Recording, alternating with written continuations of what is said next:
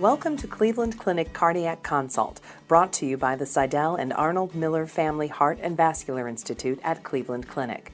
In each podcast, we aim to provide relevant and helpful information for healthcare professionals involved in cardiac, vascular, and thoracic specialties. Enjoy. I'm Steve Nissen, and I'm here with two extraordinary experts in valvular heart disease. Dr. Brian Griffin, who's a cardiologist, and Dr. Marc Gillinov, who's a cardiac surgeon. We're going to talk about timing for valve surgery. So let's take it one valve at a time. Let's talk about the aortic valve. How do you make a decision in the contemporary era when somebody is ready to have an operation? Used to be a little easier than it is now. We didn't have so many tools. We've got a lot of tools now, Brian. Maybe you can start that off. So I think it really depends on what the underlying problem is, but let's start with aortic stenosis. It used to be that we waited and waited and waited because results weren't that good. In fact, Gene Brunwald said many years ago that the leading cause of sudden death in aortic stenosis was unnecessary surgery. That's not true anymore. The results with surgery have gotten so much better. Results with TAVR have got so much better.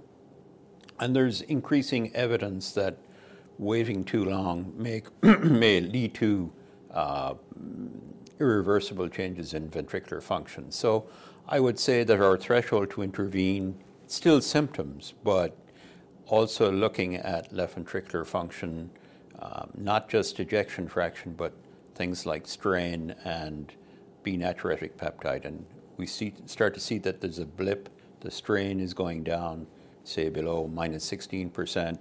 BNP is going up. That's something that I look at in terms of making a decision. If I have somebody who's younger and I'm a bit worried about that they have really severe aortic stenosis and claim they're asymptomatic, I will put them on a treadmill. And again, we've seen and we've shown that if they can't achieve their age and gender matched cohort, if they can't do as well as somebody of their age and gender in terms of exercise testing, they're at risk in long term if they don't have surgery. Surgery or valve replacement is quite protective over the long haul, even in people who have evidence of impaired LV function to start with. The valve's gotten better, Mark? The valves are definitely better. We have two broad categories of valve replacements, and aortic stenosis is always a valve replacement, not a repair. The two broad categories are biological or bioprosthetic valves. Those tend to be cow or pig, and mechanical valves.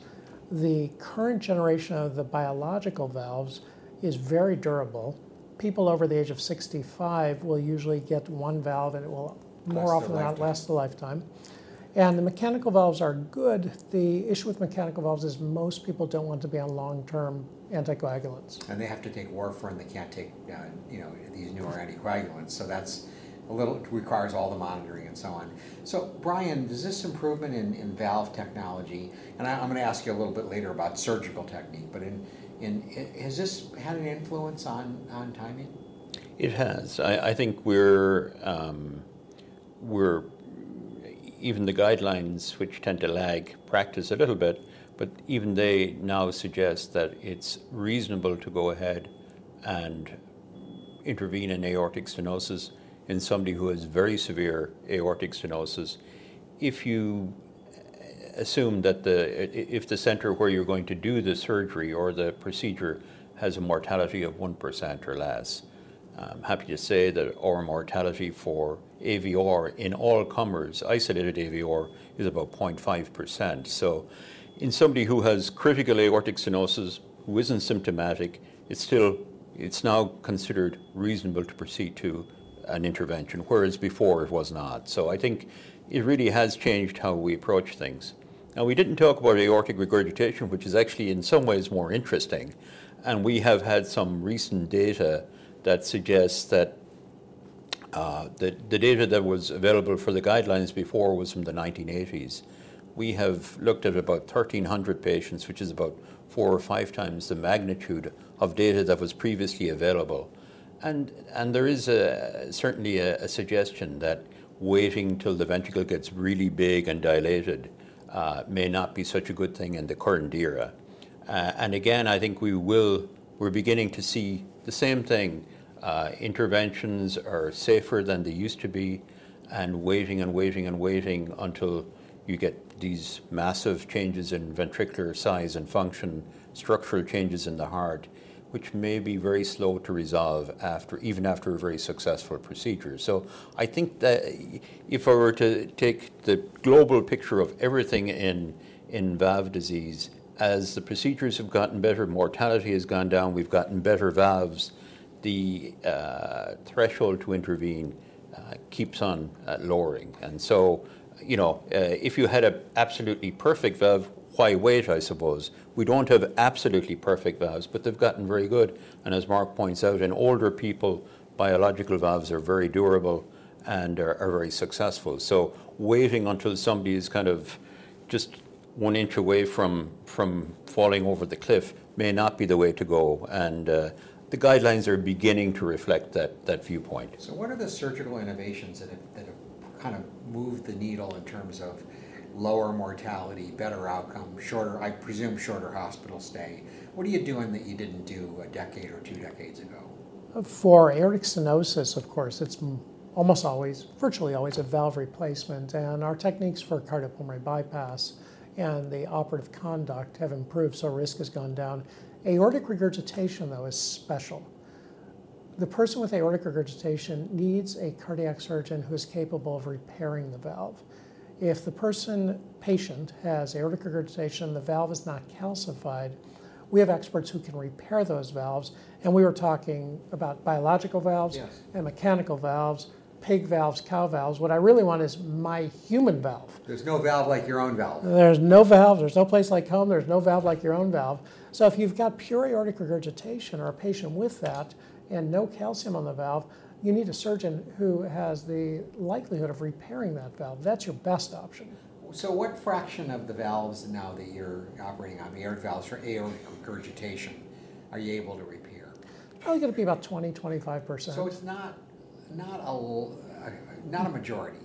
Not a majority, but I think the majority of those that could be repaired are replaced because few surgeons have the experience and expertise to repair these valves. So let's turn for a moment then to the mitral valve, because both of you, and particularly you, Mark, obviously spent a lot of your life fixing mitral valves. The timing considerations for mitral valve disease, how have they evolved in recent years? So similarly, I would say that there's an increasing realization that there's a price to pay for waiting. And in some ways it's more problematic with the mitral valve in that symptoms are quite late and the ventricle has remodeled, often compensates very well, but there are subtle changes that are occurring at a molecular level that we don't necessarily detect with our current imaging techniques. What we are beginning to see is, again, that some changes in left ventricular strain, some changes in BNP, and we found that those are predictive of poorer long-term survival, even despite surgical intervention. So waiting until bad things have started to happen may not be such a good idea. So I would say the simple way to consider mitral regurgitation is if it's a primary problem, that's myxomatous or a prolapsing valve, and the regurgitation is really severe and it looks like the valve has a high likelihood of being repaired, and what Mark's kind of abilities, that's in virtually everybody these days, which I'm happy to say, as long as they don't have a lot of calcium on the valve, then waiting is probably, is not such a good idea. Now, patients may opt to wait, but there isn't a reason to hold off doing an intervention. It's different though, and maybe I'll turn this to Mark because he did some of the seminal clinical trials in this area in ischemic MR, where how we approach ischemic MR is different than it was, say, 5-7 years ago, often really based on the information that Marc and his colleagues gleaned in those clinical trials. Let's take things first then. First of all, obviously, this rationale for operating earlier in part is due to the fact that you now do most of these patients minimally invasively. Any sense of what fraction of assuming it's isolated, mitral valve disease, what fraction of these patients are you able to repair? For isolated mitral valve disease, say prolapse, we can repair about 99% of them. Yeah. And of course, the goal is to get that valve back to normal. And just like with the aortic valve, your own valve is the best valve, but the mitral valve is fundamentally different because we can almost always repair the mitral valve. Not everyone is a candidate for a robotic or minimally invasive approach. I was going to ask you that next. So who gets these minimally invasive robotic procedures and who doesn't? The people who are qualified for that go through an algorithm, or we put them through an algorithm where we look at their CT scan, their echo, their cardiac cath, make sure that they're good candidates, meaning they don't have calcium in the valve, as you brought up. They have a valve we think we can repair. They only need a mitral valve operation. We can put them on the heart-lung machine through the femoral artery and vein. So they have to have not so severe peripheral vascular disease. Right. Peripheral vascular disease would be a non-starter, and better just to have a regular procedure. Our algorithm is very selective, leads us to do maybe a couple hundred robotic mitral valve operations per year, but the results validate the algorithm. Our operative mortality is 1 in 2,000. Yes. And they go home quickly?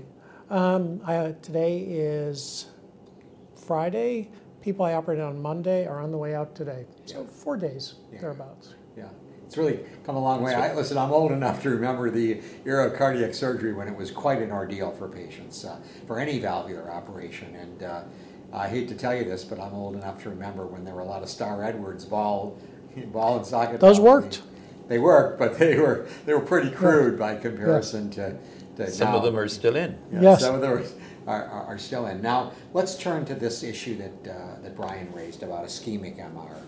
Tell us what the thinking now is about what to do, when to do it, timing particularly. The surgical role in ischemic MR is likely extremely limited. If you are operating for ischemic MR, the repair is unreliable, and we would tend to favor replacement with a bioprosthesis, biological valve. But of course, the COAPT trial suggests a remarkable benefit to reducing the MR with a clip. And so do you think that's really been a game changer? Yes. Surgically, we recognize that these were relatively high-risk patients. Repairs, for whatever reason, were not durable.